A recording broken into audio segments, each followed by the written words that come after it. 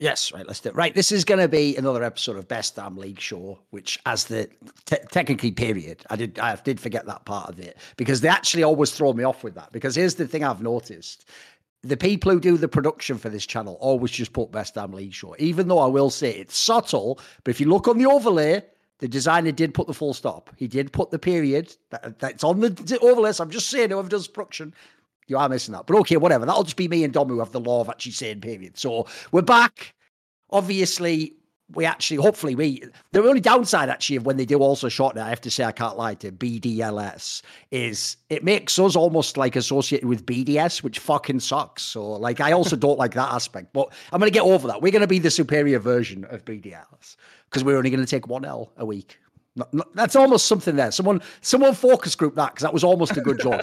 It wasn't quite like, you can see the makers. So anyway, we're here back for week number 2. Obviously, we did the first week, which was the pre-season, and was the rankings. Now, one thing I actually talked about at the beginning of Summoning Insight yesterday, which I want to get your take on actually, Dom, is I feel like people have to run through different formats a few times before they get the sort of like intuitive feel of where they are in the format. Because, dude, I think people are still acting like this is the normal like LEC splits. I even saw all these comments that were like teams that went like 1 and 2, like Fnatic. There was people that were just like, oh, it's fine because, it's like the beginning of the split. And that's like, guys, there's only 3 weeks of this. And then if you somehow fuck up and you come like 9th, you're just out. Like, you're just waiting weeks for us again. So like that aspect of it, I actually do think in a fucked up way, it actually makes these BO1s more important. It actually makes them like almost matter.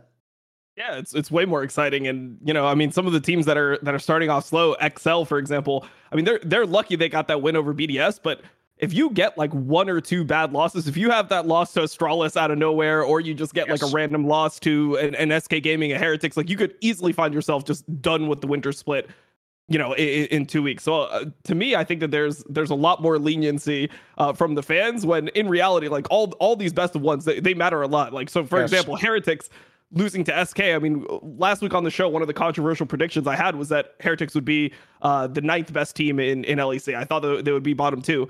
Like, pretty much if Heretics just loses versus BDS and then loses to everyone else who they're expected to lose to, which is literally the rest of the table, like that's just a 9th place finish. That's literally just where they end up. So, I mean, a lot of these games really matter, especially when you play the bottom teams. Like before, you could kind of get away with a loss to Astralis or a loss to SK during the split, and it wouldn't really affect you too much, which is something that Koi did famously last year. G2's always dropped that random game to the 0-7 team. Yes. But now when you do that, like that is going to severely affect your rankings. It could just end your winter season just right there. Yes, I'd even say that's a great point you make, by the way, because I can piggyback perfectly on that with a format point for people who aren't familiar with this sort of format. Reframe it in your mind to think of this like a Worlds group, because the problem in Worlds, I've always thought, Dom, is exactly what you just described there. Everyone looks at like the big games, so they look like, oh my god, like T1 players against, like, throwing a team you want randomly, EDG or something, like, oh my god, imagine about that match. It's like, no, that one's irrelevant, guys. Like, if they're going to come number 1, number 2, they're going to get out the group. The question always is one of those teams going to somehow lose to like Gigabyte Marines, like some team from LMS or something? That's the one that you're talking about. That's the one where if one of you loses to them and the other one doesn't, that fucks the whole thing, and that's where you get racked out of the group. So I agree. In a fucked up way, as much as the actual initial big picture line about this phase of the tournament, the single round robin BO1s was, oh, it won't matter after this what happens to all the teams that were at the bottom. As you're saying, the bottom team now can actually play a spoiler in a way bigger way. Like, even if you are the worst team, there's a lot to play for, but like, you could still fucking have you can have like the most memorable fucking BO1 of the whole split if you knock out some top team, like you're saying. Like, you get like a Fnatic on the brink and you're the one that just pushes them over. So yeah, no, I agree completely. Because I want us to talk on this episode with that in mind, that there isn't like 20 more games to go. I mean, there was only every 18, but you get the point. There isn't loads of games to catch up on. Crucially for me, and this is a bigger one, Dom, because it's only 3 weeks and then we go to the BO3s. There's also no thing where you can just like go, oh, well, the meta just doesn't suit me right now. In about like 3 weeks, it'll catch up with the next. There's no next patch. Like, it's just, you got to be good now. Because I actually feel like that's the one thing I wanted to start off the show with from last one. I noticed when you did your list, you stressed heavily whether or not you were picking them now to be one of the top teams or whether it was like by summer they'll be good. Because I actually sort of agree with that framing. Like, what I think we'll find after we run this first LEC winter and we go to the LEC spring is by then people will get a feel for this and they'll know things like that. Like, it's more about like how you do early on, how you hit the ground running. Like, people will get a sense for it. But the more I can tell people are off, because the joke is I've spent so many years telling people don't overreact to BO1 that I feel like now they finally caught up and listened. But it's like, no, guys, this is like Worlds. Like, if you fuck up week 1 of Worlds, you probably are scuffed. Like, it's going to be really hard, isn't it? You have to think more like that. Because, yeah, let's start with some of the big names. Like, you know what? I had him as my number 1 team, so fuck it. Let's take it. And by the way, look, I'm not a moron. I'm not going to like double down and say they're number 1 now, Dom. But I actually do still low-key think they can be good, which is the controversial take, because I will give you this. It did look fucking terrible this first week. Like, this week actually is about as bad as that team possibly could look, mate. And let's be real, like, as you said, it's not even like they were just easily winning the one easy game on the schedule. Even that was actually questionable. Like, they should have lost that game. This team all around, like, let's be real. It's not about the wins or losses. They just look bad, mate. Like, they look, like, the joke is, when you made your analogy, I think you did it for Yankos being in Heretics, but it applies to this team, mate. This team's starting to have a bit of the feel of like that fucking Immortals team, unfortunately, because, man, everyone's too passive. What the hell? You know what I mean? Like, I thought in this team, like, right, it's okay as long as you get to team fights. There's no team fights, mate. Everyone's just behind the whole game. Like, no one's doing anything. It's shit. Yeah, I mean, and that's the formation of the roster. I think Treats had a pretty good call on this. I did like a tier list with him, and that was the one thing that he picked up on is he said, when you look at all the players individually, where is the firepower in your lineup? Like, who's the guy that's going to be the catalyst for action? Like, even some of those bad teams that we had in previous splits, for example, SK Gaming, they had Gilius, right? They had somebody who was there to make things happen on the map. But when you look at this team, like, LEC is the weak side king. Xerxes is one of the more, like, I guess, efficiency-based but passive junglers that we have. Vedio, even though he was good, he was the guy that would kind of like wait until the point for that he could carry the game, and then he would do something. And then when you look at Targamas and Patrick, I mean, they're relatively passive in lane. They're just kind of there to. It's like you have a bunch of weak side players. So I think that right now the biggest issue for them is, can they find some champions that will like allow them to be more aggressive but still have that scaling feeling? Because right now, like, I think that a lot of their picks just aren't really suiting the team. When you look at a champion like Jax for LEC, I mean, it's like everyone will bring up the H thing all the time, but realistically, would you rather have like Bin on Jax or would you have LEC on Jax? It's like, they're just different players, right? They have different strengths. So I feel like they're trying to force their aggression in weird spots. To me, if I were to like draft an ideal comp for this team, I think they should have insane priority on Cassante, because Cassante is the champion that you can be more useful in fights. You can do everything that LEC wants to do, but you could also be more aggressive in lane because the champion's broken. I think that this champion is a huge crutch. So I feel like they should have exploited this more. Xerxes, I really don't like him ever on something like Vi, because Vi is a very weird champion where you need to find specific timings, and it's not like you can really engage in a team fight 5v5, which is what it seems like XL wants to do. They want to like scale, get their items front to back 5v5. It doesn't seem like they have the correct mindset around flanking or, you know, getting outnumbered fights. When you look at a team like Vitality or G2, for example, you can tell that they have this like kill switch where they see somebody who's slightly separated from the team and they can pull the trigger, which is why when they play more pick comps, they look better. But XL just wants to go 5v5 front to back, but then they're not drafting 5v5 front to back. So I feel like they just need to find champions that will allow them to get there, but then also can not get completely rolled over in the early game. So it's a kind of like interesting puzzle that they have right now to work with their team. That said, though, I'm not going to bail on though, mate. I actually do still think these pieces can be way better than they looked in these matches. Like, I agree, when you think about all the individual aspects and then like pair them together, they're going to have some issues. But I'll say one thing that I think is a massive upside is that they actually are in a scenario where I actually consider their coach, one of his strengths, in my opinion, Youngbok, is actually like, as time goes on with the roster, like paring it down and getting the right picks for the players, as it were. I've always thought that was a strength of his. I would even say, if you want, I'm not just talking only about Fnatic and the old teams. If you want a modern day example, I thought he's always done a pretty good job with how he's worked with Marcoon, for example. I feel like he's gradually allowed him to expand his pool, but not go too crazy. And sort of like, if he sees a pick like works against a shit team, he lets him pick it then, but then he goes with the safe pick when it's the playoffs. I thought in general he's done a good job. So to me, the big problem they're also going to have in this team is they are working with a completely new lineup. Like, I know you can say IWDominate and Xerxes played together ages ago. Like, guys, that was fucking forever ago. That was half of League of Legends ago. That doesn't really matter. So to me, it's a really difficult puzzle. It's a harder one than I initially thought. But the other thing I'll also throw in as well is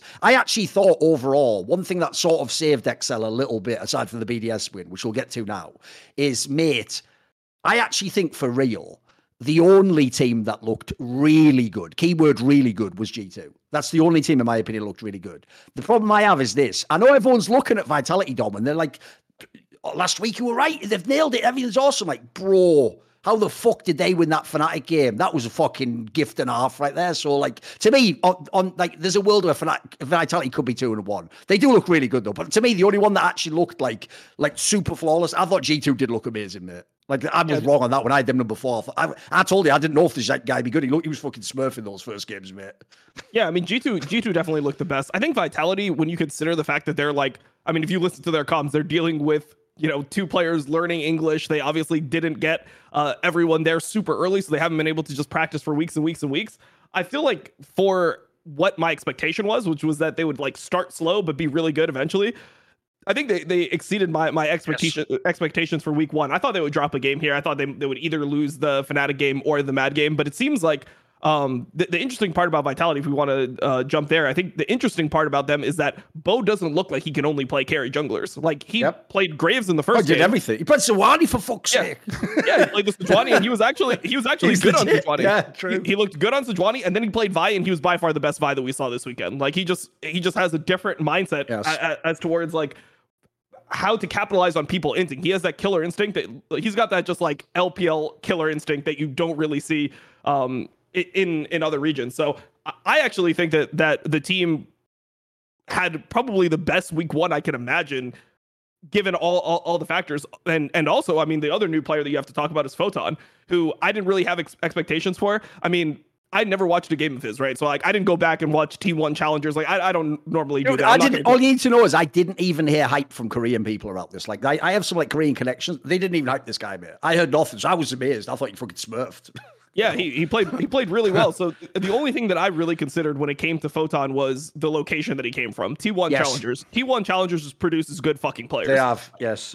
Berserker, Owner, like, I mean, if you just go down the list, Zeus came from T1 Challengers, Closer came from T1 Challengers. I mean, you just go down the list, Guma, like, there's just been so much talent coming from that organization and that academy team specifically that, if you're going to get a rookie and you get shot down multiple times on your plan A, plan B, and you just need a player to fill the spot, that's a perfect place to go get him. So for me, I actually thought that, given where I expected they would start, I thought they would be like maybe like a 4th, 5th looking team and then get it together towards the end of the split. Comparing to that expectation, I think they actually did pretty well. I mean, they do look like the second best team in LEC. Oh, for sure. Yes. I'm just saying, I make the distinction. Like, I'll give G2 it full on. They did get the 10 out of 10 flying marks. The Vitality one was a little bit more questionable. By the way, what you mentioned there about the comms, it's funny how people have different takes on it. Because when they put that comm clip up where they were doing the Baron, it was a bit messy. Dude, I actually thought that sounded really good. Bear in mind, just remember for a second, guys. One guy, the top laner, is Korean. The jungler is fucking Chinese. Both of them are young. And look, I will say, actually, they did actually have half decent English. Like, Bo's English actually seemed way better than people expected. But even so, like, the idea that in your first week of official play, like, I actually thought those comms, this is what's weird, Dom. I know a lot of people naively think like perfect comms are like when it's like really like everyone's just like never talking over. It's no, that to me, they actually seemed there. Like, they sort of had a grasp of like whose voice to listen to when, because it sounded like it was like a negotiation, if you heard the Baron explanation, between like fucking Bo and Perks of like when to go in and like the timing, and they actually sounded like they coordinated it pretty well, mate. They sound like they sort of understand each other. Yeah, the only thing that I didn't like out of that whole comm sequence is how many times Photon was like saying the same information that they spam it a lot. Yeah. Like he's like, I'm up in 15, I'm up in 14, 13, 12, 11, like I'm TPing in 12, 11, 10, 9. Like it was like, Jesus, man. Like, like shut the fuck up, man. Like, we're gonna wait. Like we're waiting for your TP. Like, chill the fuck out. That was the only part of it that I was like, okay, like this is cluttered comms, and it's obviously from like nerves of like he's the guy dead, and he's like, oh shit, like I just died. Don't int the whole game while I'm dead. Everyone has that feeling. Like if you've played solo queue before, where you're carrying the game and you die one time. I mean, he wasn't carrying the game, but he was really strong in the game. You die one time, and then your team just gets aced, and you lose Baron, and the whole game is lost off one death. Where it's like, come on, it didn't need to be that bad. Like I made a mistake, but we didn't need to go there with how much it affected the team. So, that was the only part I didn't like. I thought that there was, I saw random criticism on that clip for like Bo. They're like, oh, like Bo looks like really like he's really like not confident about his smiting. It's like, no, like he ulted a Wukong. The Wukong flashed over the wall. He's out of the pit. So he's yelling at Neon, who's actually griefing there by hitting the Baron, to stop hitting the fucking Baron. Exactly. Like, just, look, the play is simple. We keep Baron aggroed until the Cassante is able to join. We have a massive HP advantage because the Vi was tanky enough to actually just perma-tank the Baron. And then when they come in to steal, we deny vision. They're going to have to come in at a weird time to steal. When their jungler comes in to steal, we Vi ult him, we kill him, and we do Baron. Like that was clearly the idea that Bo had the entire time, which is actually a really smart way to play it. When I saw him start tanking that Baron, like just 1v, like they're in a 4v5 and he just starts tanking the Baron, just starts hitting the Baron in front of them and keeping it aggroed. I was like, damn, like that is fucking smart. I don't know how many players would have the confidence to understand that situation. It's like he has such a great intuitive understanding for how to like really exploit mistakes from the enemy team that it's something that gives you hype for the league because you haven't had a player like this. Like, when was the last time you had an import in LEC that looked like this in their first week? Oh, never. I mean, let's be real. Even Malrang, who obviously was like probably the best example of like a true import, it still took him a while to get it all going awesome, and everyone questioned him. Like, dude, this guy, like you're saying, the debut was almost as perfect as it could get. Like, the real sad thing about this debut, by the way, is this will sound whack as a criticism, because obviously it's brilliant for LEC, but because me and you watch the LPL, it just makes me sad again, remembering what this guy could have done with fucking Doinby. Guys, with Doinby! We're talking peak Doinby as well, if you don't know, like when he actually became like a fucking really good laner. Like, mate, they actually could have won worlds together. These guys are insane. Like, it's actually all, but the joke is that's why it was worth the gamble always, because this guy never should have even been available for a fucking LEC team. It's not even the best LEC team's Vitality. It's not even like G2. Like, the idea you pick this guy up, that's why there won't be more imports like this, because the joke is, it's only because of the weird circumstances, that he'd ever not be in an LCK or LPL team, innit? So they have to be blacklisted from the LPL. Like, you have to find blacklisted players from the LPL, but not blacklisted enough. Like there was a recent wave in last summer where there was like 27 players and coaches got fucking perma-banned from all Riot competition. You got to find like the banned for 4 months guy. You got to find that Maoon guy that leaked fucking strategies to bookies over like titty pictures at Worlds from 2021. You need to find that guy, and maybe if that guy is good enough, then you'll have the chance to do something and have that high quality player. But all things considered, I'm happy that I bought the Bo stocks, because everyone was like, no, he's too hyped. There's no way for him to live up to the hype, because he's like, the hype is just too much. It's like, no. If you watched him play, like, there's hype. Oh, no, that's weird. Yeah, that's the weirdest take of all, Dom. Because if you go back, you can go back and watch the last episode if you're a random fan and you think we're just making it up and change our opinions. I even saw the episode. It's nothing to do with him individually, by the way. Like, the problem is when you have the eye test that guy has, Dom, when he plays solo queue. Like, I'm sorry, that guy has to be good at League of Legends. It's actually impossible he is somehow a fraud. Like, here's the difference, Dom. When people would tell me, like, oh my God, you've got to see Kyrie's LP. If I go and watch him, it's just like watching a normal player in the US. Yeah, he's good, but I'm not like, oh my God, what's he doing? Like, he's reinvented jungle. Like, this guy did look like that. Like, the eye test has never checked out better for a fucking rookie jungler than this guy, for real. Like, I've never even seen a career, even like fucking Tarzan and when the first guy, even they weren't like this, mate. Because that's the other thing. This guy, you nailed it as well. The other thing that's going to be crazy about Vitality is this. Everyone thought, right, best case scenario, this guy's just like a carry jungler / constant aggro, right? Dude, the craziest thing is not only does he show the full showcase of what you can do as jungle, so did Photon as a top laner. Like, dude, that is the craziest thing about Vitality. Bear in mind, they've hit the ground like this. This team could be the complete best Western team by far, because they actually look for real. Like, they're going to have insane fucking versatility in the draft and the style of play. Like, when they made this team, a lot of us said about the Photon guy, like, well, look, all he has to do is be a Korean weak side top laner, let Neon carry in the team fights, perks to his shit. The joke is they can play through all lanes now if they want. Like, they actually look like this team's going to be even better than people thought. They're more than some of their parts, maybe. I know it's just week 1, so obviously maybe we'll be sobered by week 2, but it's looking fucking great. I mean, there's specific things that you can look at in the game where you're like, this guy's for real. I mean, you could take the stats. I mean, he got first blood all 3 games, right? Like, so they played, Vitality played 3 games. Bo is killing people before he's level 6 in every single game. But I think there's certain things that are missed when you're watching the broadcast that are so fucking smart that will level up LEC if other people catch on. So for example, the first thing that I think about, that Vi game that he played into El Yoya, right? The Vi game he played in game 3 versus Mad Lions.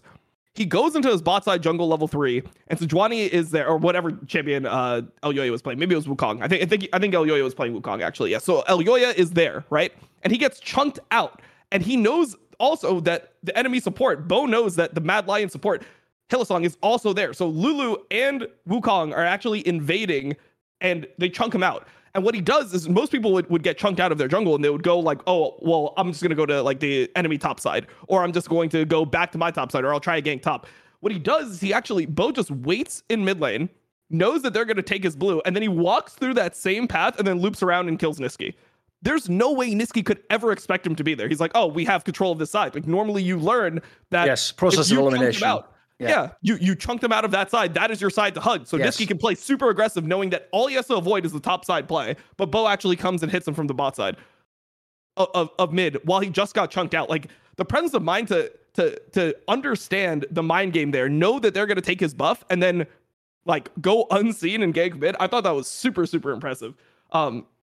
And that's the difference between somebody like Bo and somebody like Karay, for example. When you watch Karay play, he's really smart about how to win solo queue games, but you could see that there's like a lack of mechanics there. You could see that he's just not the best mechanical player. Like, he's good. He's good enough to be rank 1, obviously, but there's something lacking. But when you watch Bo play, he's got everything. He's got the mental game on lock, and then also the mechanical proficiency is insane. I mean, there was a clip on Reddit today where I was watching him play Jace, and I'm like, yeah, that might be one of the best Western Jaces I've ever seen. Like, if you just go watch him play a champion that's mechanically difficult in another role, he's carrying the game. He's like the best AD carry on the fucking server as well. They had that meme that they made. I saw Neon made that joke where they were like, that Neon's actually like the 3rd best ADC on Vitality because of perks as well. That's pretty good, whoever came up with that. That's good banter. No, it's funny, but like, it's actually it's probably true though. Yeah, it is. Come on.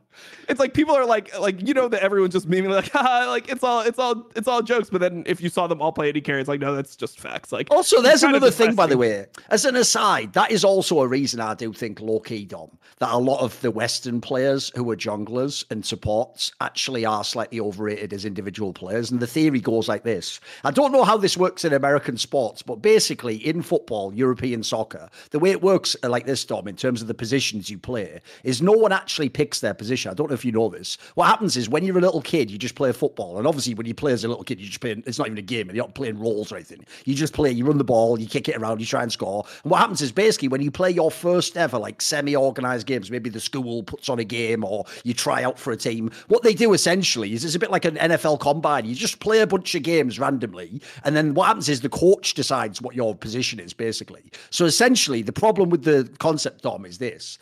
If you're just not that fast, and you're the joke is you're just going to end up as the defender or the goalkeeper or something, aren't you? Like, you're not going to be the striker or the winger. Like, they're the best positions. So realistically, the actual way the sport, in theory, is just like decided is initially based on like how sort of like overall your ability level is, and they sort of put it's like league in that sense. Like, in theory, like the most skilled player with all the best should be the mid laner. You know, like you could imagine how you could set the roles up. The problem is this, right? Where I'm going to get to is this.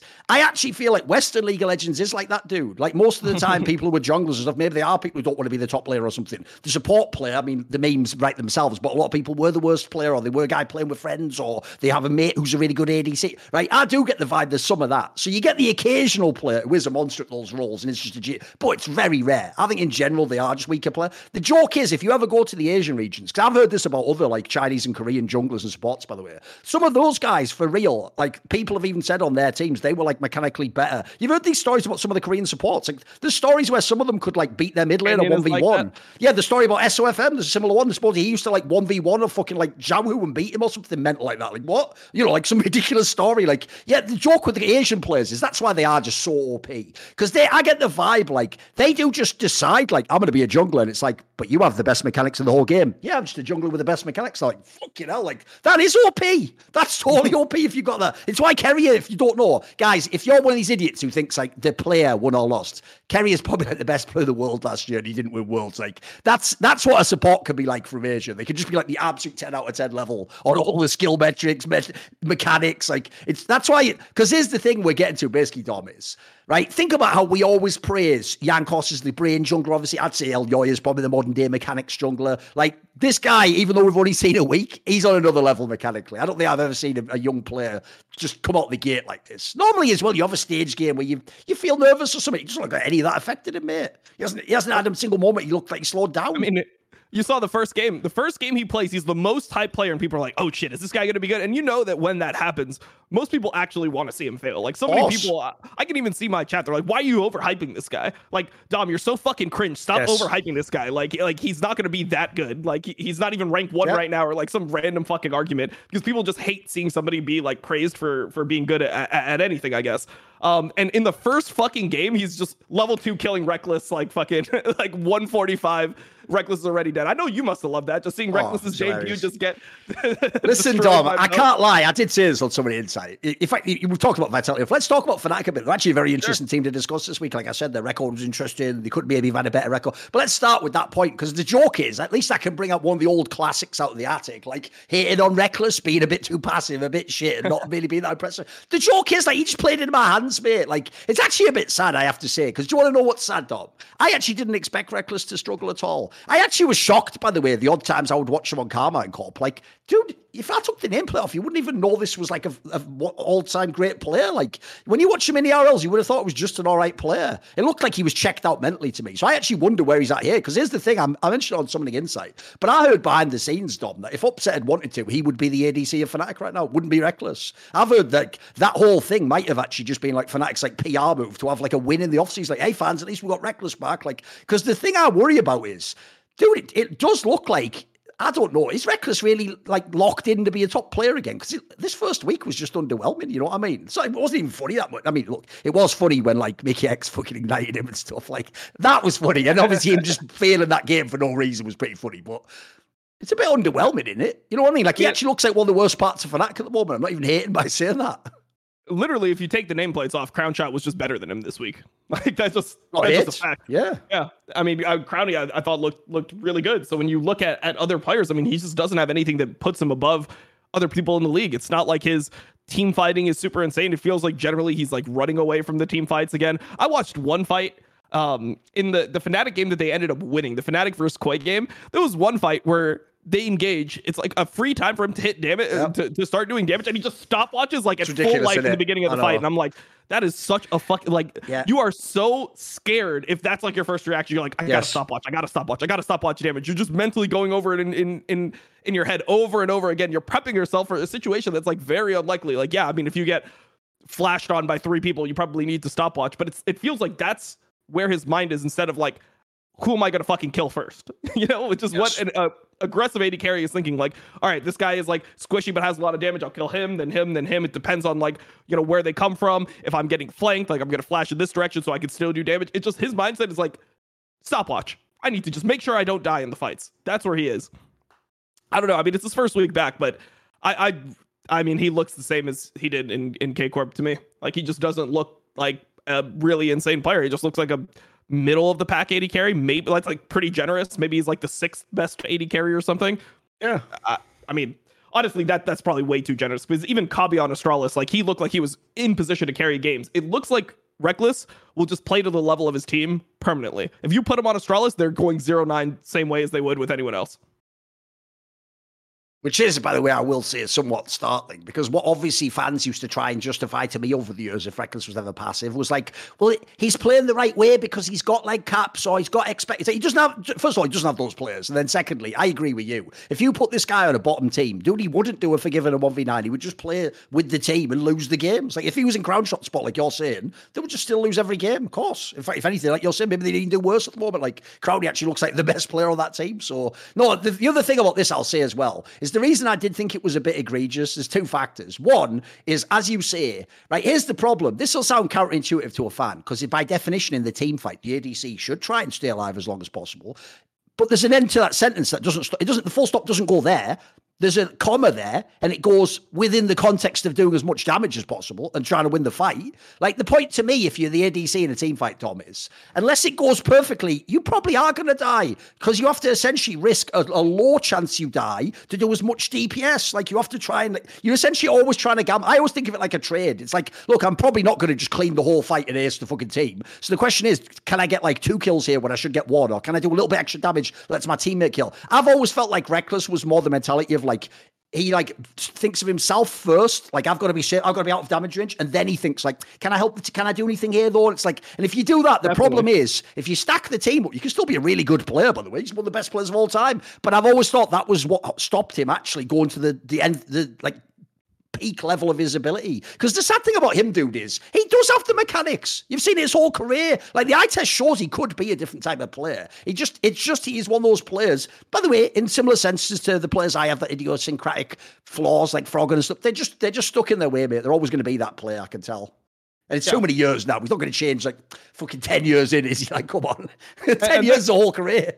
There's another level, but I think that what Fnatic needs is they need somebody who's going to clean up fights, because there's going to be some like ugly fucking fights. When you have Wonder, Razor, and Humanoid, somebody's going to die early and it's going to be a 4v5 and you're going to need to like kite out the 4v5 or recognize when you can deal damage. It seems like those situations are just like completely foreign to Rekkles. It's like, oh no, it's a 4v5. Like you just made the mistake and you died early. Like in review, you should just not die there. And then we can, then we could win the 5v5 fight when you're alive. It's not, how do we make the best out of the situation? So, I don't know. I was pretty unimpressed. But even within the context of being one of those passive AD carries, because there's other like AD carries that would go into that like passive box. Like for example, Ruler is somebody who's like the best at being like probably the best of all time at that style. Yeah, survive, but also like once I'm safe, I'm gonna deal max damage.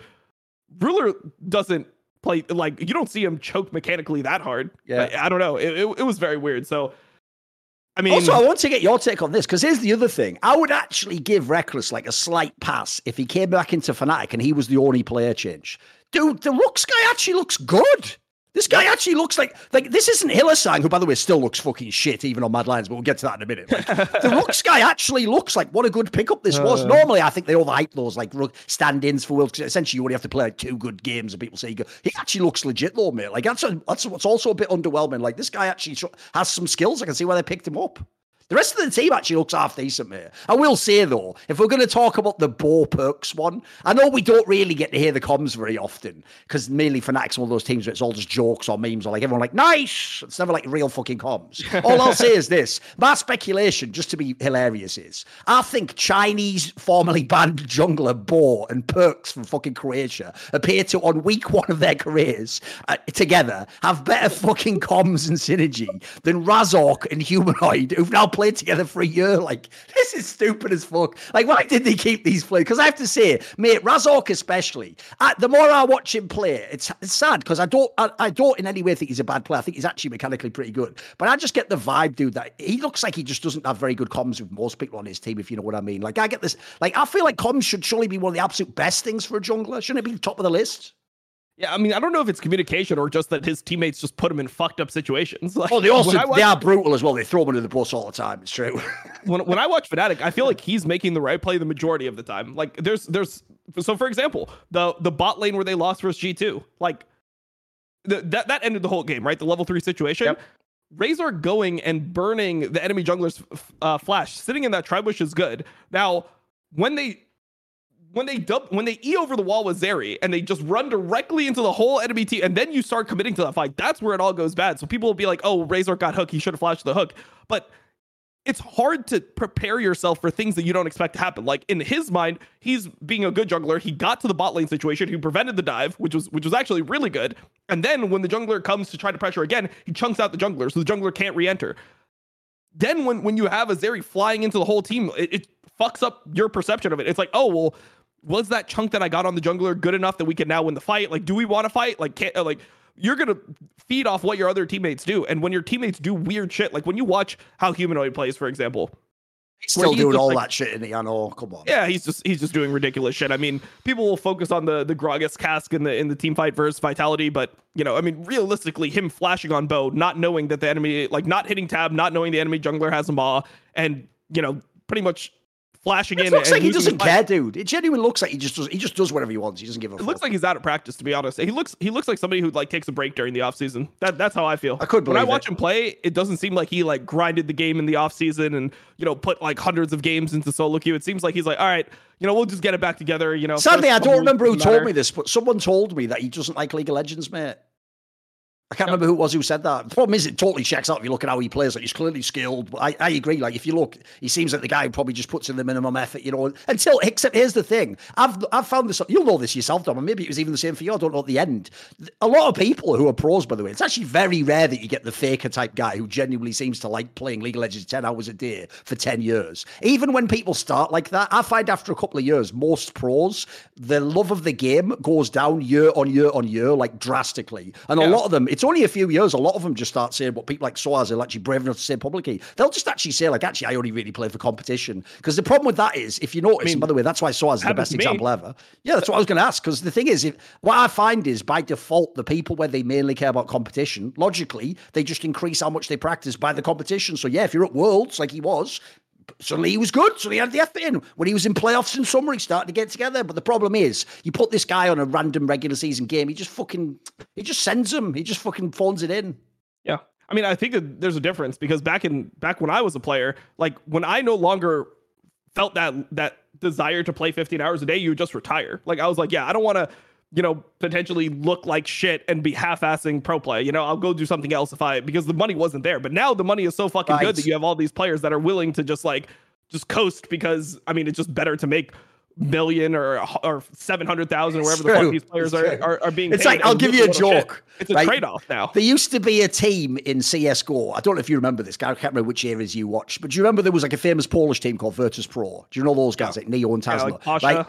Famously, they were one of the teams where when the salaries got like as big as they did in CSGO, they were one of the ones where like there was like one of those news articles that sort of like leaks what your salary is. And they basically used to get, Dom, I can't remember if it's $20,000 or $25,000 a month, which at the time in CSGO, by the way, was like an insane salary. Like this is the era, by the way, when winning the major was like 100K for the whole team. So like getting 25K a month is mental. And the joke is, right, every fan used to forget how much they got paid and they'd all talk about them like they were a normal Counter-Strike team. So what they do, Dom, is this. When they were playing badly for like 3 months, fans would go like, oh, I'm really worried that like this guy's going to like step down from the team. And I would always have to come on talk shows and go, guys, he is a fucking professional video game player from Poland who didn't finish school. I'm going to guess he's going to stick this one out. I'm going to guess if they ask him like, you look like you've lost motivation. Do you want to keep playing? I'm going to guess he's always going to go, yes, until they fucking claw that 25K from his cold, dead hands. Like, it's 25K. All you have to do is just say, I'll give it another month. You know what I mean? Like, you're right. The temptation would be pretty fucking high. Like, in your case, you're in LCS as well. Like, dude, you would have been on more than that. Like, you could be on like fucking million a year, like you say, right? It's pretty hard to say no to that. I mean, obviously, back in my day, there was a trade-off where it's like streaming paid more money. So if you didn't want to play pro and you could make more money doing something else, it was like an easy decision, right? And then once you start progressing towards a different career, it's hard to like go back and it's like, well, if I become a top tier pro again, then maybe I could make the same amount of money that I'm making right now. Just like there's a weird balance there. But now, I mean, people are just willing to. They're like, yeah, you know what? Like, I'll just play LEC or LCS. I'll look like shit. I just won't check social media. I don't give a fuck what people say. I'm getting paid enough money that I don't give a fuck what people say anymore. That's how it looks for some players, and to me, it's really disappointing. Like I know that players could be so much better if they still had that like hunger. Yes. But I mean, I guess when you have the like, yeah, I mean, if I had the lifestyle that I have now when I was fucking in 2015, I probably would also like fall victim to the same thing. I think it's really difficult to still prioritize your career so highly when you've got everything that you want on the other side of things. Yes, absolutely. It's why I actually do think any player who can just keep it going for all those years, like I think a modern example would be someone like a Perks or something. I think they are just good as fuck. It's amazing. They can just keep trying every year and come back after the challenges and think you can do more. It's amazing, isn't it? Like that mindset when you see it is so rare. No, to bring it back though, the joke is of all the teams in the whole fucking league, mate, I feel like Fnatic is the one we just nailed the hardest. Like they just are absolutely a mid-table team. Like this team doesn't look like it could win LEC. Like I don't know what's going to change because at the moment, across the board, it looks pretty whack, mate. Like I say, they maybe could have stole that Vitality game, but even then, who cares? Like, it would just be a B or one in it. Like, I think this team is going to struggle once they get to the next stage. They're going to be in the next stage, but they're not going to win the BO3s and fucking go deep in the. I think this team's going to get exposed. But the question really is this: do you think that they will make the top 4 stage after the BO3s? That's the interesting one, because obviously the BO3s gives them still a bit of time for people like Humanoid to play themselves on the ship. The problem I have is this. I'll do the same thing I did when I was talking about like some of the other squads. So one thing I would say, like in the same way as in Vitality, for example, one of the reasons I assumed immediately Neon's going to fit in because they brought his coach. So similar logic, like let's address the coaching angle. Well, since they fired Yamato Cannon, I have no fucking clue what the Fnatic coach is like. Like one thing about Yamato Cannon is, again, he's someone who's always, I've thought, done a pretty good job with his rosters, figures out how to use them, etc. Like this isn't a scenario where you just press play like a fucking one of those fake DJs who uses the Ableton and just mixes it for you. Like this is like a problem to be fixed, mate. This project looks like it needs a lot of work. So whoever this coach, put it this way, if he somehow gets it together, come top 4, that coach should probably be coaching the split. Like that's going to be a pretty tough job, I think. I think there's one more issue here that people have been, I feel like, misreading, which is when they look at the games, they're like, oh, well, they went 1 and 2 and they could have won that Vitality game, right? Like that's the way they put it in their minds. So they're like, oh, they should have been 2 and 1. But if you do that, then they should have lost the Koi game, right? Like they were getting smashed in that game. So either way, they looked bad in 2 out of the 3 early, like really bad. Like they were really fucking far behind in the Koi game, and G2 absolutely smashed them, right? So if you want to do the other side of things and you're trying to say, oh, well, you know, look at what could have been. If you look at what could have been either way and you're fair throughout all of it, they're just 1 and 2. Like that is what they did. And yeah, they had a tough schedule, but the way that they lost games I thought was really weird. They look like actually one of the worst like early game teams that I've seen. Yes. That's the saddest thing is XL and Fnatic both were ass in the early game.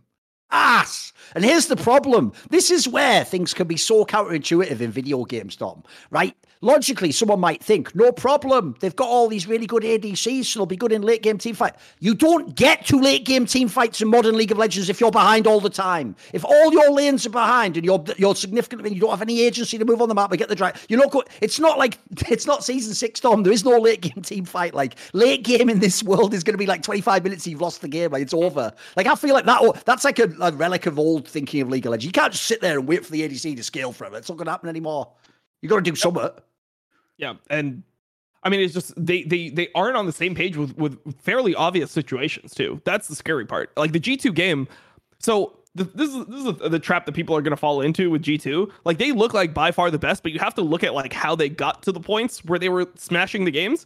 And there were some stumbles where once teams are better, like this shit's not going to work anymore. Obviously, they're way ahead, but they still have to continue getting better, right? It's not like we're going to say week 1 that they've already won the championship. One thing that we can go into specifically is that game versus Fnatic, since we were just talking about Fnatic. In that game, G2 has the ability with their draft to like completely shut out Fnatic from the beginning of the game. If they do the lane invade, I was talking to Selfmade about it on one of the streams, and one good point he had is if you lane invade bot side and you just directly split the map, the bot lane can't ever play. Like they can never do anything bot side. Fnatic can never do anything bot side because they have the Nautilus, Draven, and then they have the stronger early game jungler. So you can't generally draft weaker early game jungler and weaker bot lane because you just get the map split. They play on one side of the map, they just dive you, and there's no counterplay because your jungler is on top side. Maybe you can TP or something, and then they can back off, and then your top side is massively losing, and they could do it again. There's just a situation there's an unfixable problem if the enemy team plays it well. The thing about Fnatic is they actually got the godsend. The Viego didn't start in their jungle, and Razork was actually able to start topside and cover the dive. But then they still fucked it. Like they took an aggressive. They're jumping into an aggressive 3v3 with Zeri, Yuumi, and Sejuani into Viego. The key point here is they opted into it, right, Dom? They could have chose not to have this fight. Yeah, 100%. They opted into something like that, and that's like it's like. We're in season 13. What? We're fighting early game with Yuumi into Draven. Like we don't Draven, know. I know exactly. Come on. Draven. And also, there's the other thing, dude. You're Rekkles. You've played every fucking Draven forever. You know Hansama. Yeah, you know what it's like to play against Draven. You know what? You just stay away from him for the first like 5 levels. Come on. Yeah. For sure. I mean, you just get to look, Draven is the same thing. You let him do whatever the fuck he wants. You try to make sure that you're not diveable, and then you like bring people at level 6. You get a gank at a certain timing. You just make the game hard for the fucking Draven to play. You kill him once, and then you're just ahead for the rest of the game. Yes. We have to know in season 13 to not opt into a fight where like you have weaker early game support, you have weaker early game AD carry, and weaker early game jungler. It doesn't get more obvious than that. So that's my issue with Fnatic is like, how do you guys like?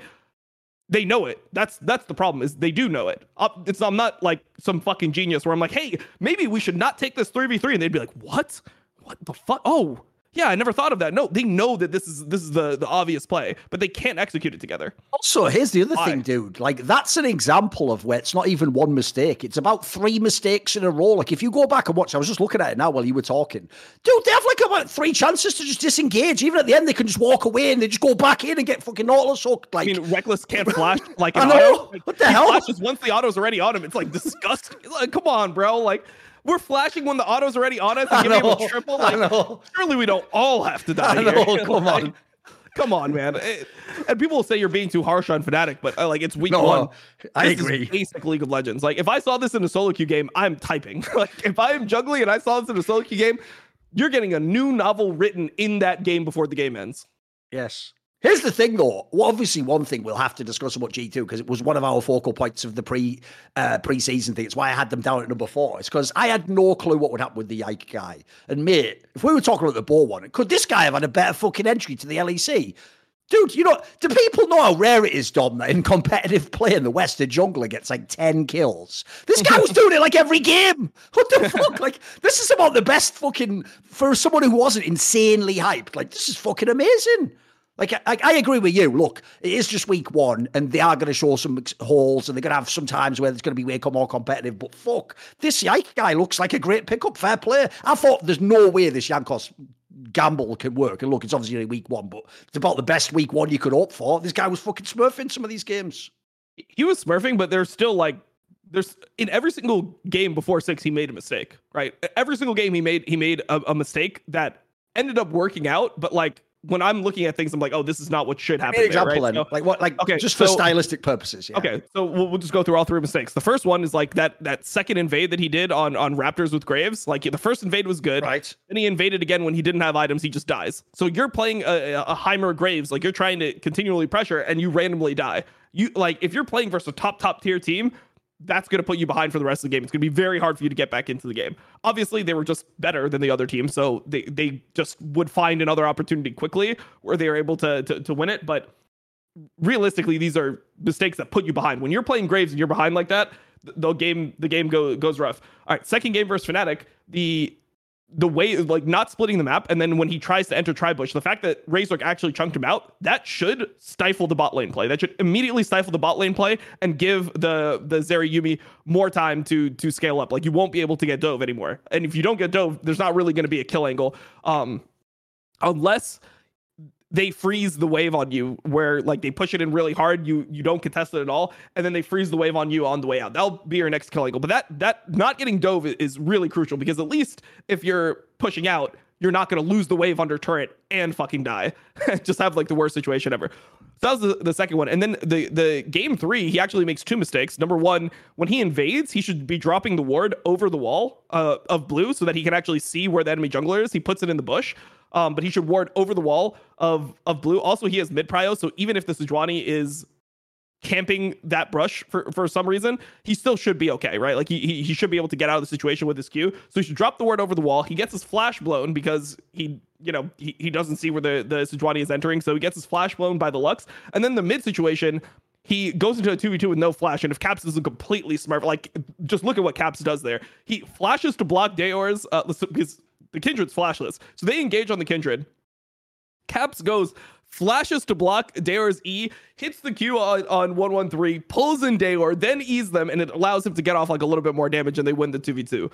Like, he's getting away with some things that in coming weeks, eventually that like you're going to have to clean things up. But even the way you described that one, if you don't have caps on your team, that one doesn't work. So yeah, there you go. There's already ways getting a bit of a boost. Here's the thing though. One thing when you were talking there that I did think of though, that's a good point to make, is if you look at who he did play in week 1 though, Dom. True, they played some like big names, but look, he played Cersei, Razork, and 113. Like, the joke is that's also a very welcoming set of junglers if you know how those guys play. Like, the real question is this week he at least plays against Yankos and Bo and fucking Marcoon. Like, this will be the week to see, because when he plays against Bo or fucking Yankos, I want to see what happens then, mate. That'll be the interesting one to me. Those are the two tests on either end of the spectrum, I mean, I expect it to go well for him because these mistakes are going to be easily able to clear up. You can get better. This is the thing, is when you play the way Yike did, it's so much easier to get better because your mistakes are like so obvious. You're like, oh, okay, like I was doing the right thing, but if I just adjust it slightly, then it goes 10 times better, right? If he just bases in the first game and buys his double longsword, then he could just make the same play again. In game 2, if he just splits the map, like you literally just agree as a team, oh, we're just going to start in their jungle here. We're just going to directly split the map, and then you just are ahead, right? So like that's a very easy solution as well. And then game number 3 is just drop the word in a different place so you don't get your flash blown. These are all things that they can review for 5 minutes. And with all the experience around him, somebody's going to be able to catch this. This is not crazy information that he's going to like struggle to get. I mean, there are some puzzles that are harder, but when you play the way Yike does, it's so much easier to improve because your mistakes are so blatantly obvious. Like, as soon as they happen, you're like, oh, well, I shouldn't have lost my flash there. Oh, I shouldn't have invaded here. It's just way easier for him to solve the puzzle. So I think it'll go well for him if his lanes continue playing the way he does. Because if Mickey X and Hans Sama are just having pressure the entire time bot lane, and then you have mid lane that Caps is just winning every mid lane, he's just having pressure pretty much the entire time mid. The game's so easy to play. You can just invade one side of the map permanently. Yes. By the way, there's another thing as well. Fair play to G2. The gamble on Hans Sama thus far is looking great. It actually does look like what everyone hoped for in the offseason. Like, he just came back to Europe. They did the fucking Men in Black thing. There was no LCS Hans Sama. Oh, great. Time to play with Mickey X. Like, it looked fucking great. And also, the Mickey X one, mate, this guy is one of the most enigmatic players ever. I almost feel like the only reason we're not all obsessed with Mickey X is because Hylissang came along just before him and has similar sort of like strengths and weaknesses. And so he just ends up seeming like sort of like fucking Hylissang light to some people. But dude, this guy's so interesting to me because what's weird about him is there doesn't seem to be like any rhyme or reason as to when he's really good. He seems to just almost, I wonder if he's like an intuitive player or something, because he just has these times where he'll look bad like Hylissang, and then he just has weeks where it's like, of course you pick this guy, he's a fucking monster. Like, this guy looks really good again. I can see why they brought him back to G2. Maybe Hans Sama was right. It's a fucking good pickup so far. Yeah, I mean, he plays like Hylissang used to play. That's the thing. He plays like Hylissang used to play, where it's mostly good, but then he just has like a few ints every game. Exactly. But it's so much pressure that you give him the pass. Like, you're pressuring the map so hard that you're altering the game into your favor massively by what you're doing on the map. You could critique his play. I mean, if you want to go through every single game, I mean, the Ashe game was really terrible, right? Like, that was just a terrible Ashe game in terms of his actual play. He got killed in the lane. Like, you're picking Ashe into, what was it, Lux with Predator, and you died in lane to Lux with Predator. Like, that's rough. And then he gets caught again. Like, he's running it down a lot in that game. But if you're just pressuring so hard, it doesn't matter, because it looks like you're just like trolling almost. Like, you just don't care. Like, the game's so easy that you're just not even focusing. That's how it looks. So I'm not too critical of Mickey until they start slowing down their pace, because obviously when you have such a fast pace, it's way easier to make the mistakes that Yike made, the mistakes that Mickey X made. Like, all those mistakes are you just have to make so many decisions that one of them is bound to, backfire or just fail in a massive way.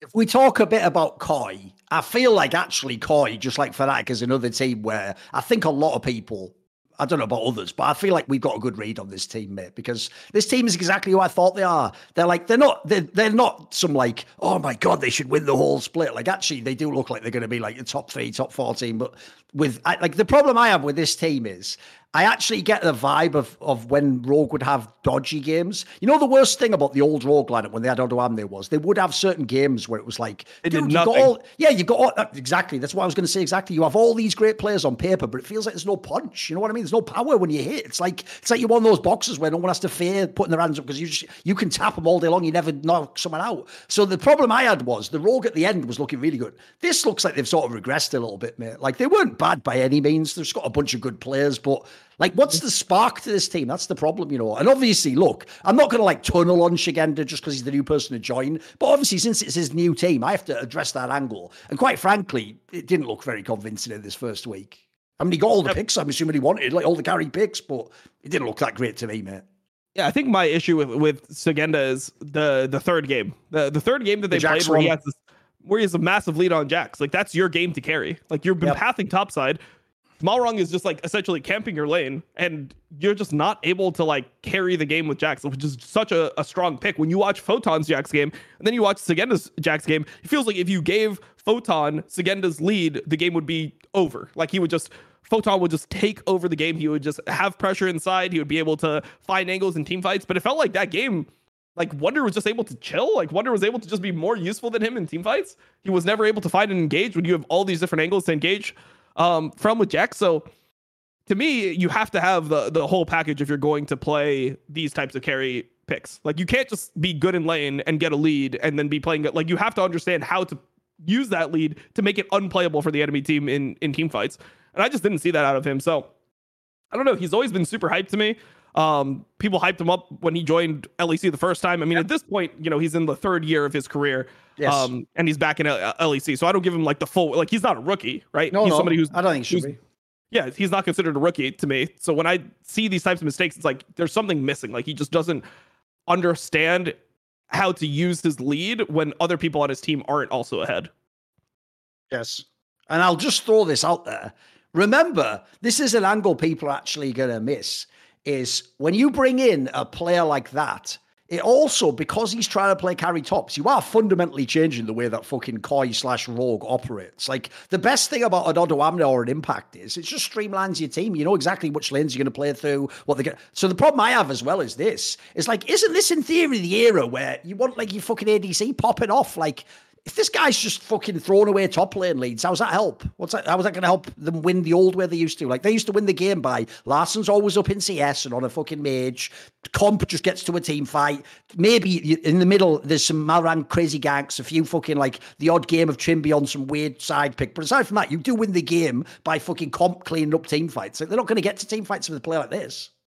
The sad thing for me is I feel like eventually when you have the new player coming in and they're not able to work on, or they're not immediately doing what you thought they would be good at, which is playing the carry top and then carrying team fights in a different way, you might revert to the way that you used to win. But then Sagenda will just be a worse version of Odoamne. Yep. So like that's the biggest issue that I see with Koi is if they start putting, you know, Sagenda on all the Odoamne champions. If they're just putting him on fucking Orin and Gnar and Renekton and they just play these types of champions and he's not actually, you know, you don't get any of the upside of having that player on your team. The whole advantage is that Sagenda is supposed to be better than Odo on the Fiora, on the Jax, and that these are champions that are, you know, they're playable in the meta. If you go watch other top laners around the world, the best top laners in the world are still able to play all these picks and they'll 1v9 games. I mean, Jax is probably the most broken that he's been in competitive for like 4 or 5 years. I mean, he's blindable. That's never been a thing. Jax used to be a situational counter pick, or maybe you could pick him 4 or 5 on red side if you had the bans in place where you could ban out the specific things that make his life miserable.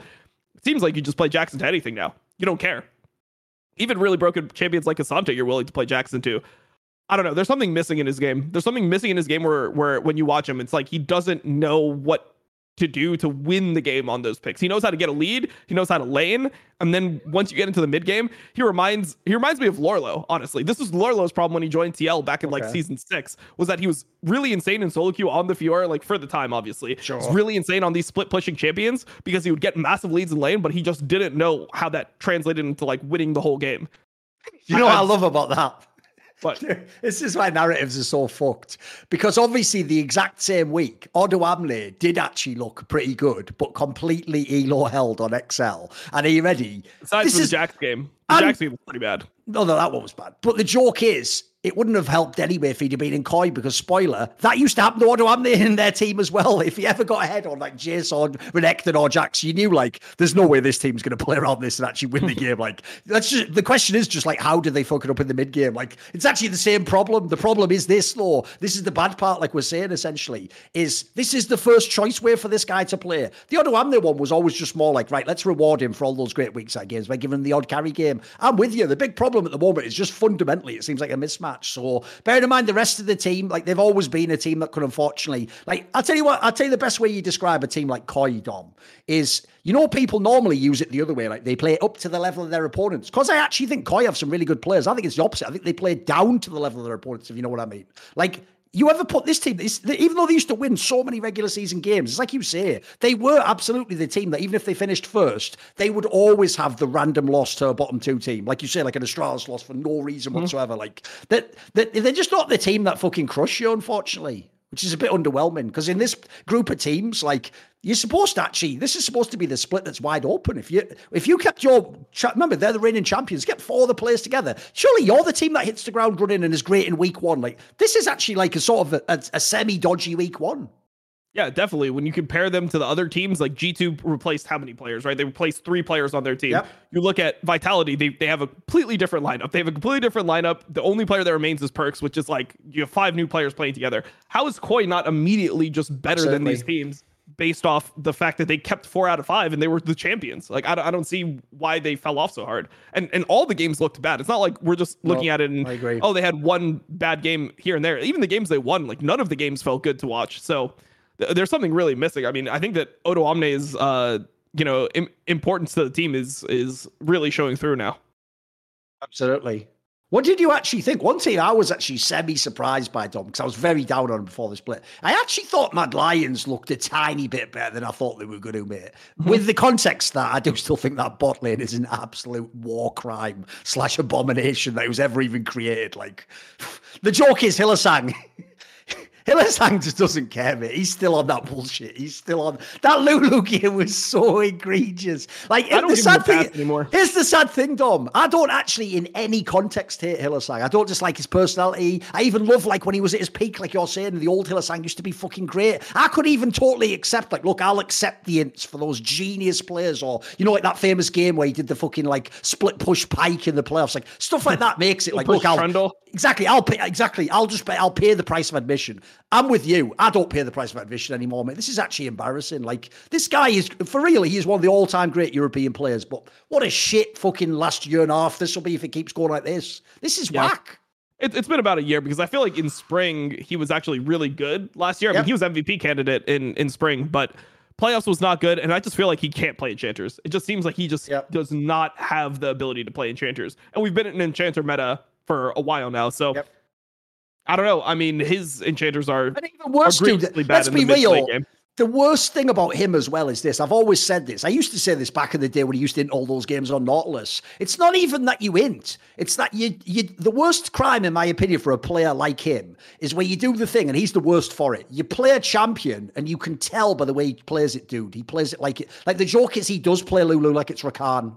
He thinks his job is to go in the center of everyone and do a knock-up. It's like, but you're not on that champion. So the thing that makes it most egregious, in my opinion, is it's like, if you're going to be bad, at least just try not to win. Just make that your main goal. He still tries to win the game. You know what I mean? Like, but he can't. And as a result, like I was making this point on Something Insight, like the joke is he must have the most overrated vision in his mind of how important like fucking Flash Polymorph is. He thinks landing that is the greatest combo in League of Legends.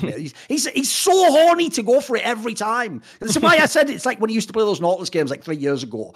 The guy would be going in like he was on Pike. You're like, bro, there's not even a play to be made here. What are we doing? Yeah, it was pretty absurd. I mean, the game versus Vitality, he literally has flash, heal, ulti in the mid lane fight, the one where Bo stops Elyoya blind that everyone was jerking off over. In that fight, he gets one shot by Perks again, and he doesn't use any of his abilities. Like I don't know where his keyboard is. He doesn't use any of his abilities. And then the bot lane situation, he walks up into his ear, gets one shot, doesn't use a spell, and then he respawns and does the same thing again. It's like at some point you got to take responsibility for just inting. Like, do you just have no concept of how tanky you are? I mean, the weird thing is that it just happened to him. Sometimes damage could be surprising in the game. You get one shot by something, you're like, what the fuck? what just one-shot me? But how does it happen twice within like a 30-second window? Like it just seems so weird, especially in the context of when he was chasing. He's just in front of his whole team chasing Vitality out of the base as Lulu, like he's going to somehow catch them. It just makes no sense. It's so weird. And I'll even put this out there because I think this is a good angle to take. Bearing in mind, remember, Dom, everyone's going to forget this detail. Even though I think it was wrong, last split they gave the Mad Lions coaching staff of the split. Like, I think it should have been Misfits like we discussed on the show, but whatever. For some reason, the media just went with the narrative like, I've heard Mac and them are good. Like, it's like, that's a fucking just a Reddit narrative. Look, he is, but you just took a classic narrative. That would be like not watching the play and just going, I assume Rekkles was the best ADC. Yeah, you probably write more splits, but maybe watch the games. The problem I have is this, Dom. This split should show how great they are as a fucking coaching staff. If they can turn Kazi and Hylissang around and make this lineup work, I'll give it up to them. Maybe they are fucking gods of coaching, because the problem I have is this. I actually worry that Hylissang will be just as bad as this the whole time, because the one downside I see to their coaching staff, this is why I think they work best with rookies, is they don't seem like a much of a disciplinarian type of a staff, if you know what I mean. They don't seem like the kind of staff that's going to tell you like essentially like the harsh truth that you fucked up. Like you're saying, they would never give the speech you just gave. Like, you take responsibility, you fucked up, you cost them the game, what do you do? I don't think they would do that. So I do worry. I hope they don't take too soft a touch with him, because I think that's a problem you have to get on now, dude. Like I was saying before about like the format and stuff, like, sure, you went 2-1, so you're probably going to make next phase, but if this team wants any chance of being like a relevant team, they've got to fix that issue. You can't just have this guy go 0-7 on Lulu. What? Yeah, I mean, I think the problem that they have is they feel as a coaching staff, or just from talking to them as people, that they don't want to like detract from the strengths of the player by, you know, honing in on their weaknesses. They don't want to be like, Hylissang, don't go for anything ever, and then he just ends up being like a bot in the bot lane. You know, he's just AFK the entire game. So they're really careful with how they approach it, but I just don't know what the correct solution is. Like, are they going to go through all the phases of trying to figure out how you end up winning with Hylissang? Are you going to be the team that just completely ignores like what the meta is, and it's like, okay, we'll give them Yuumi and we'll just play to dive them, get Hylissang on like Nautilus or Leona, and he's just going to go in over and over again? What is going to be their angle to make their team good versus these other teams? Maybe they're a team that just has to ban like Nami Yuumi every single game. They just ban Nami Yuumi and they just don't give them a good Lulu situation. Potentially even ban that 4-5 and just play the game out like that. Maybe that has to be the angle. I'm not sure, but I just wonder if they'll actually go through all the phases, or if they'll keep on trying to play the meta just because it's the meta. Are they going to go Lucian Nami every single time it's up? Are they going to go like, I mean, if they go Yumi's area, I just can't see them making it through that lane phase. If Rekkles wasn't able to make it through that lane phase versus a top team like G2, how are Carzzy and Hilly going to be safe and not die? I just don't believe it. Yeah, so the thing to me is this. I will say, though, I actually think, as mad as it sounds, if you are Mac and the guys at Mad Lions, the Hylissang problem is like a good problem to have. Because you know when we were having that discussion last year, Dom, about like, is this really the time you finally cut Hylissang from Fnatic? Because we talked about, you know, in the past, yeah, he would have like time. I wouldn't even say he had whole splits. He just had weeks where he did in past years. This was the first time he truly just like fucked a whole split up. But at the same time, the big problem obviously is if you kick him, your nightmare is, what if it's like some mad fucking Thresh meta next split and he's just the best again? So of all the teams, if you look in LEC, Mad Lions actually is the team that should have gambled on him. They lost Kaiser, so they're not getting a player as good as that coming in. Like, unless they'd have gone with the Targ Armos move or something, which he was already going to XL apparently. If you look at the teams out there, actually Hylissang is worth a gamble if you're Mad Lions. It's not a bad pickup for them. If somehow they did get it fixed, they'd have a piece that's way better than they should have. I don't hate it as a pickup, even though I do think it's somewhat doomed. Yeah, I mean, you know, you got to go for some. I don't hate it either. It's just like the pairing is the most. The pairing's the worst. Pairing yeah, that's the one I don't get. Here's the thing, dude. Like, I didn't know Rekkles or the Rooks guy wouldn't have great synergy. This one doesn't even look like on paper it should work for any reason, you know? Yeah, I mean, you tell that to anyone. Like, if you were to just play some little games in last summer and you were just to do an imaginary exercise where you're pairing players together, this would be like the most extreme int version of a pairing you could ever have, no matter what. Like, you could look at any of the players in the league at that time. There's not a more int pairing you could ever have than Carzzy Hylissang. And I'll just say it again. Look, it's sort of a rhetorical thing I say, guys. I do actually know why. Like, as Dom says, I've talked to Mac and people from Mad Lions. I've talked to teammates of his. I do know why people value Carzzy. I'll rephrase it. Here's the problem. It's not that I don't know what they see in Carzzy, Dom. I just don't believe them. Is that a good way to phrase it? Like, because they've all told me all that shit. Like, oh, it's calm, it's good attitude. Like, he actually does know what to do in like the middle of it. I just don't believe it. That's it. And I'll throw this in as well. You're an ADC, brother. You've got to actually be able to do well in lane. That's half your game. That is half your game. Like, yeah, I mean, they kind of had some good lanes. They had a good lane versus They were all right. I guess. They were all right. No, that one was pretty decent, actually. Before they started completely inting, right? I mean, to be honest, that game, I mean, we're talking about bot lane because that's an interesting point. Like, Niski just played a fucking bad game. I don't think there's anything more to say than that for mid lane.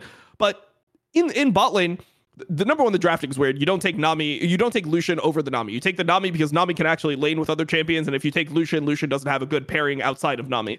So that was weird. But the fact that they were able to play the Lucian Lulu and actually have pressure bot lane and they got themselves into an advantageous position, they solo killed the bot lane. They actually would have went 2-0 if they didn't get dragged into the mid lane fight that was occurring the same way. So that was okay. That was a better lane than I expected. It's just like, it's not good enough. Like, even if you have aggressive players and you're able to get a couple kills in lane, if you then int like 7 fights in a row, who the fuck cares? Like, lane is only a small portion of the game. And sure, you can make the argument that it's the most important portion, but even if it is the most important portion, once you die once, all that work that you did instantly goes away. I mean, you know how it is to play a solo queue game. If you play a solo queue game, you're like 3-0, you got a 600 gold shutdown on you, 600 gold total, 300 gold shutdown, and you die once in the game, you instantly feel, you're like, oh shit, that guy's even with me. Yeah. And then if you're not able to get that lead back in the mid or late game, that's it. Like, you've just thrown your lead and now you're just going to be behind for the rest of the game. I just don't see them being able to keep their leads even when they get the leads. Yes. By the way, just as an aside, that's easily the way I would just describe why I think Kazi's just an inappropriate player for a top team. He doesn't fill the fundamental qualities of his role, even if he has strengths elsewhere. Now you're just on some like Clear Love back in the day was fine as a fucking farming jungler because his team won the team fight. Like, now you're not talking about the role anymore. You just talk about how you fix a problem where you've got a problem, but he has a strength somewhere else. It's like, in this scenario, I'd rather just... The joke is, I would take a Rekkles any day over a Kazi. Like, he might have flaws, but they don't kill my whole game. They just don't let me win as many games. That's the difference. Kazi might throw the whole game for me. Also, like I said, I just don't get why they're in love with him. Again, he also has nothing wrong with his personality. He seems totally fine. But why are they in love with that guy's game? He's just fucking all right. He's all right. Yeah, he's all right. I mean, I guess the issue here is, like, if you're Mad Lions and you're looking just at where your team matches up, like, who would you get if you assume that the top 5 teams have already signed their players? Who would you get over Carzzy? I don't think there's anyone that I would rather have from one of these like bottom tier teams besides from maybe Crownie. I think Crownie is the one person that you can throw in there that's like, oh, that's probably more stable. Let me just check some of this. So I'll run through the ADCs who were available for you. Let's assume that like Comp isn't going anywhere. Hansama is already like got him locked up. Patrick is already staying on XL. Koi has Comp, whatever, right? So everyone has their AD carries that are above you. And then left you have Jack Spectra coming in. You have X, and I don't even know if Jack Spectra was potentially up for contract because he was in Heretics Academy, so he might be on a contract where, you know, if they promote him, then other teams can't negotiate because some contracts work like that.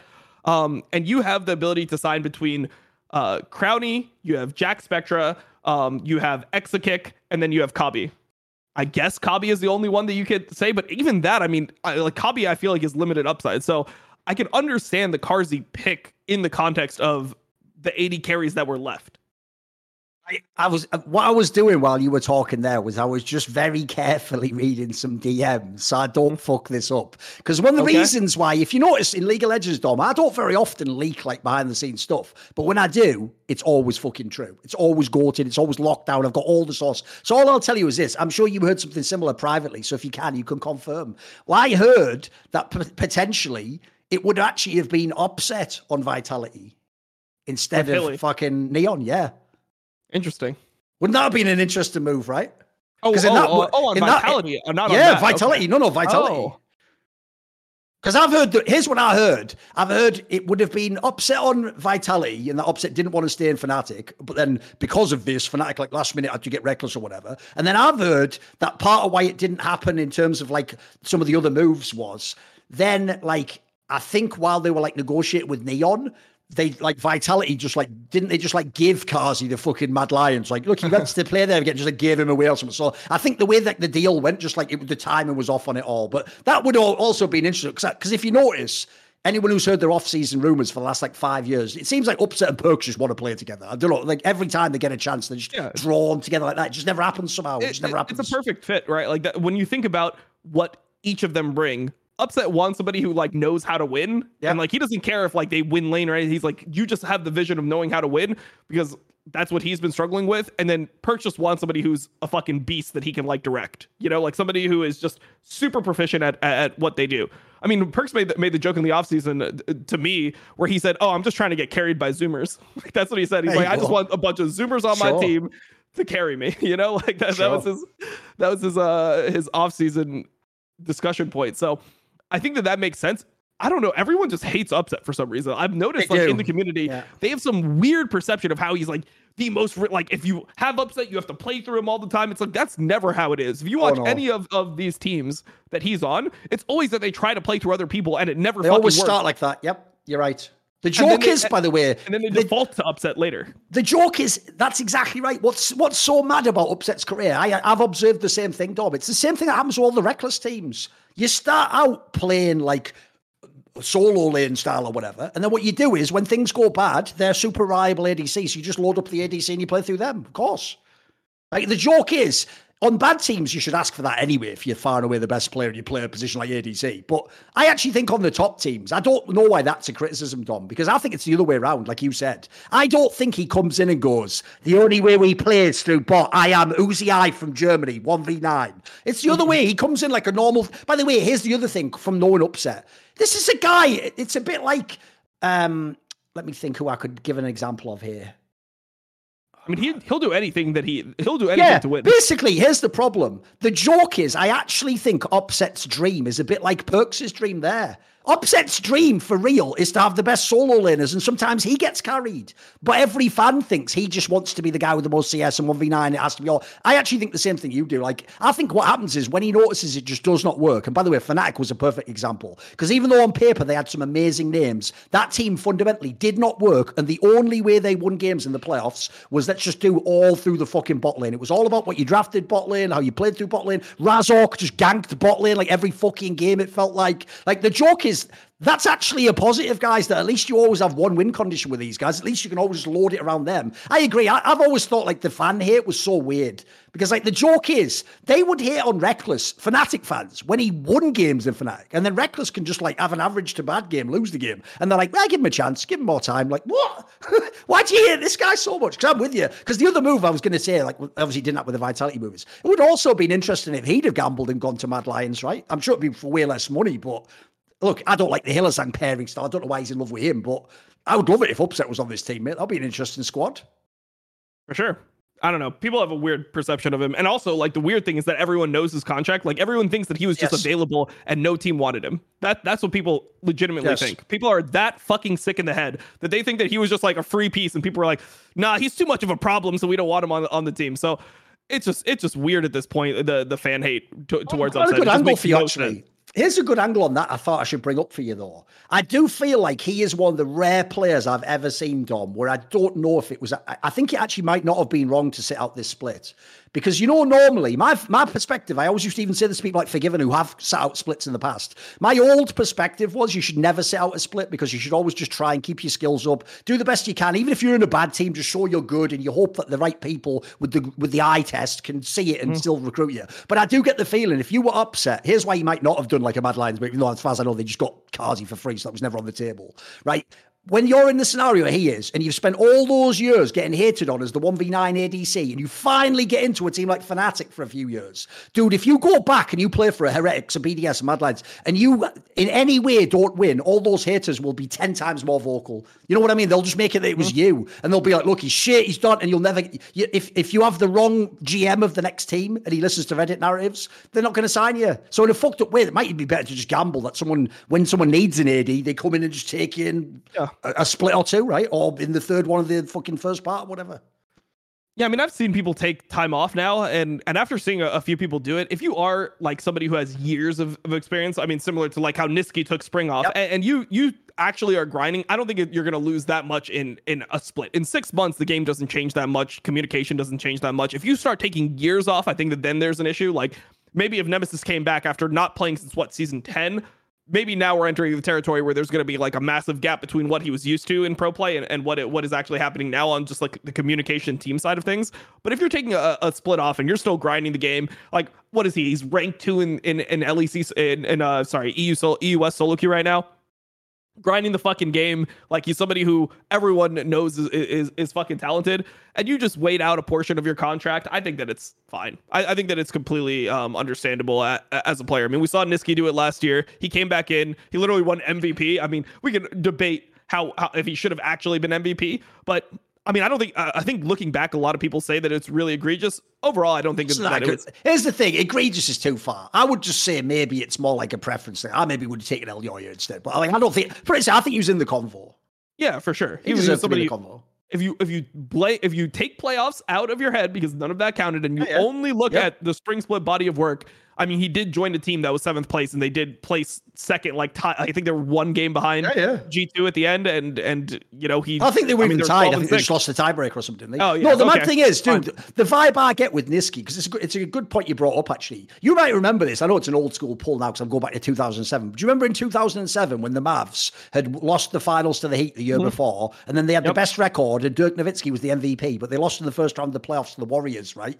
Everyone hated, and they were like, see, he shouldn't have been the MVP. It's a regular season award, you moron. Losing this game now doesn't mean, what, now magically he wasn't the best player of the whole. Because if people don't know, go back and look that season. That was like a season, by the way, where he was in that like 50, 40, 90 club where you just like max out the fucking shoot. Like, he was the MVP, so I agree with you. Like, the problem is this, because they lost all the playoff series and then did nothing at Worlds and didn't even make the main event, people are just going to now spin it backwards. But it's like, I'm sorry, if you really thought Niski wasn't the MVP, you had to say it before the playoffs.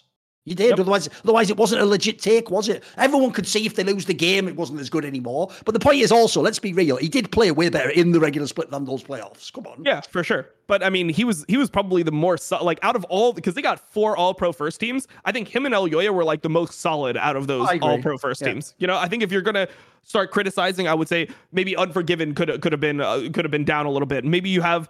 I mean, I guess the biggest one was like Kaiser, because people were thinking Targamas was having a really good split. So like, where do they line up there? Coaching staff, like they probably should have won all the awards, but I think that was a pretty solid one. But I mean, my point in general is just that if you've been playing for a long period of time and you're not taking off multiple years at this point, especially at this point of League of Legends, because in season 6 to season 8, there was actually a massive gap. Like people would get better and better and better. But if you look at the difference between players in season 11 and season like 13, it's not that big. Like, people are starting to get better. The differences are a lot smaller. Yes. You're not having to relearn massive concepts when you come back in. I think it's completely fine. Also, another thing I would quickly say on the upset topic is, one, the reason it's so crazy what the fan perspective is on him is, dude, you'll know this. Pro players have a way higher opinion of Upset. Most pro players, I don't think he's really fucking good. Like, they have a similar opinion everyone to me. Thinks he's really good. I don't, put it this way, the only people I know who don't think he's good are just people who don't like him personally and have like a beef or some shit. But there is also, I will say though, there are some pros who I do think also slightly lean into like the hater category. And this is why, Dom, this is why it's like a side topic, and then we'll pretty much wrap the episode off this, is I do get the vibe he gets people who hate on him in the sense that he obviously gives off the perception, it's correct, that he's a try-hard. He's a guy who grinds super hard. He's super serious. He's mega German like that. He's not the guy who's just having fun. Like, I think he's super serious. He's about winning these practices, winning these games, winning the championship. And so, unfortunately, if you're that type of guy, I actually think this is why, in the early days, even people like LeBron used to get hated on. If you have the vibe of, like, you're supposed to be the best, but you don't win, people who are sort of, like, medium-level pros, they're always, like, a bit salty towards you. They sort of, like, get schadenfreude that you lose. Like, oh, look, he was trying really hard. He lost. Like, it's funny, he's not as good as Rekkles. Well, some pros do lean it up, but it's not as many. It's mainly just Redditors like that. I mean, it is pretty weird when situations like that come up, because it's like you're mad at them for doing what they do. Like, it's like, exactly. Yeah, that's what you're supposed to be trying to do. You know, like it's like when people would make fun of people who did well in school. It's like, you're getting straight A's. What a fucking loser you are. You're gonna like have like a good job and be like super rich and important and successful, and like you're gonna have a happy and fulfilling life. What a fucking loser you are. That's how it feels with situations like that. Before we wrap, we should talk about heretics, because I feel like yes. Oh, sorry, we should actually. I agree. There was an interesting week for sure. Let's go. Yep. Yeah, so I mean, my first point, look, I'm going to gloat a little bit. I did have them 9th, right? So I thought that they would be shit. Now, I will say, part of the reason I thought they would be shit was because I think that Evie is not that good, but he did look good this week. It's smart games, true. He did look good this week, but I'm going to fucking double down. I think that even in this week where he played lane phase admittedly well, like he played the lane phase as well, I think he showed reasons which I pick up on when I watched him at Worlds, for example, as to why I don't think that he'll be that good in this league. Like, I don't think that he has a great sense for the map and after lane phase, like what to do with leads. I mean, there was one of those games that they ended up winning where he ran it down like 5 times in a row with Cassante, where I feel like if you're a really, really insane player, you know how to carry your leads. For example, another import that you compare, if you compare him to the other 2 import top laners that you're looking at, Chasey and Photon, I feel like they were much better at that in the mid game at understanding what their advantages were. So I'll say that. And the other thing is, I think he was slightly carried by Cassante. I think Cassante is just batshit broken. And I would love to see, like, before I'm going to give him all of his flowers, I want to see, number one, I want to see them win some games, because look, if they only, like, the only team I had them beating was Astralis, right? So if they do just lose to everyone else, if they lose to BDS this week, whatever, and they end up in 9th place, then, you know, they're just as bad as I thought. I just want to see him do, I want to see Evie be able to do what he could do on, or what he did on other champions. I want to see him do it on a Jax, or do it on a Renekton, or like another champion that I don't perceive to be as broken as Cassante, because for me, I think Cassante is being criminally underrated by LEC players. The fact it's dropping to 4 or 5 consistently, wild, I just don't fuck with it at all. Like, I think that the champion is literally one of the best in the whole game. Absolutely. Yeah, one of the best champions in the whole game. I just think that, you know, maybe people aren't super comfortable with it, or maybe there's some fringe counters that people are afraid of. Like, people don't want to play it into Gnar, whatever. I want to see him do it off Cassante before I really start buying into this Heretics team. And at the end of the day, they lost to SK, who looked dog shit, right? Like, SK looked terrible in the first 2 games. That's what I was going to say, dude, is like, look, I'll give him the Vitality one. That's fine. But you said it perfectly. It's only because he played Astralis. You got to fucking win this week. Like, dude, these are win. Like, you've got to get the SK win. If your team like Heretics, we described it earlier. Your main job is beat Astralis and BDS. That's your main job in the league, because that way you get into the next phase. They've already fucked it up. They've already got an SK loss. Like, that's right on the brink of it. Like, now, if one of those teams upsets you, you're in fucking trouble now. You're borderline. Yep. Absolutely. I mean, I'm in the same boat. I feel like. For me, I wouldn't just say you have to beat BDS Astralis. You have to beat SK as well. Because SK, all three then, yes. All 3. Yeah, optically, I would say BDS looks better than SK. Like, if you look at all the games, BDS actually played like 3 pretty solid games. When you consider their schedule, they had Koi and they had XL. Like, sure, they didn't look great in the XL game, but they were in a position to win that XL game. Yeah. But they just didn't understand how to, like, set up objectives. It feels like objective setups over the entire league have just been bad. Like, people just aren't setting up objectives well at this point in the year, which is understandable to some degree. I just think that, like, the way that Heretics has been playing has been, like, it's been very desynced. It's been very weird. Like, there's, like, the way that they lost that game to SK, where they just, like, portaled into the enemy team and instantly fucking lost the game. That was super strange. It's like the communication. You have, like, Jack Spectra starting to push, and then he's recalling, and then he's trying to push again, and then his team is, like, portaling into the fight. It just looked like they were really like, just desynced from one another. And I do think Jankos is still really just a really good player. Pretty good to me, yeah. But there's something weird about the players that he's playing with. It feels like no one actually knows what to do, or like knows how to win on his team. I mean, they're definitely going to have some firepower issues. That good, because basically, like, that Ruby guy has to turn out to be really good. Like, he has to get like 1.5 times better, probably. Yeah.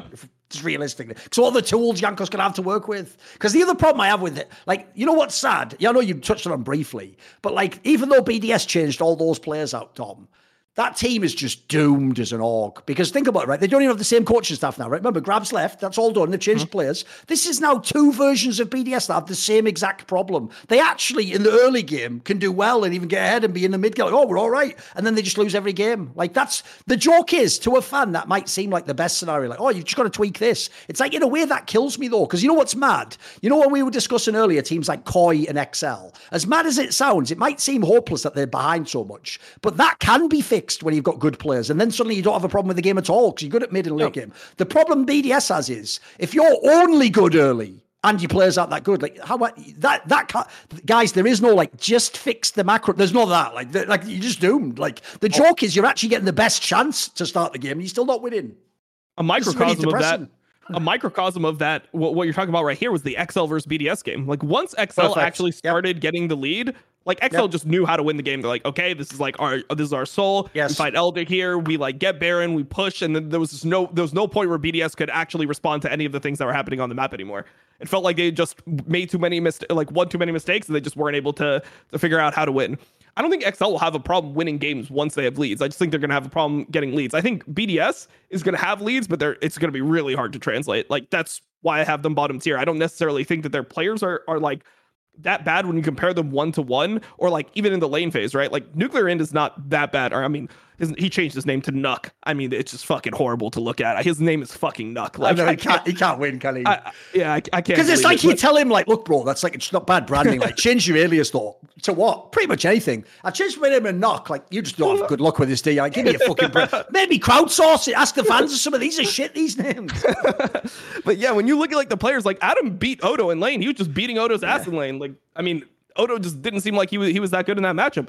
Nuclear Ant was fine. Oh, here's the banter for you. This is slightly rude. What I'd say is this: if I were you, Nuclear Ant, what I would do is change your name to T-Knock, because you play like a proper backwards cunt.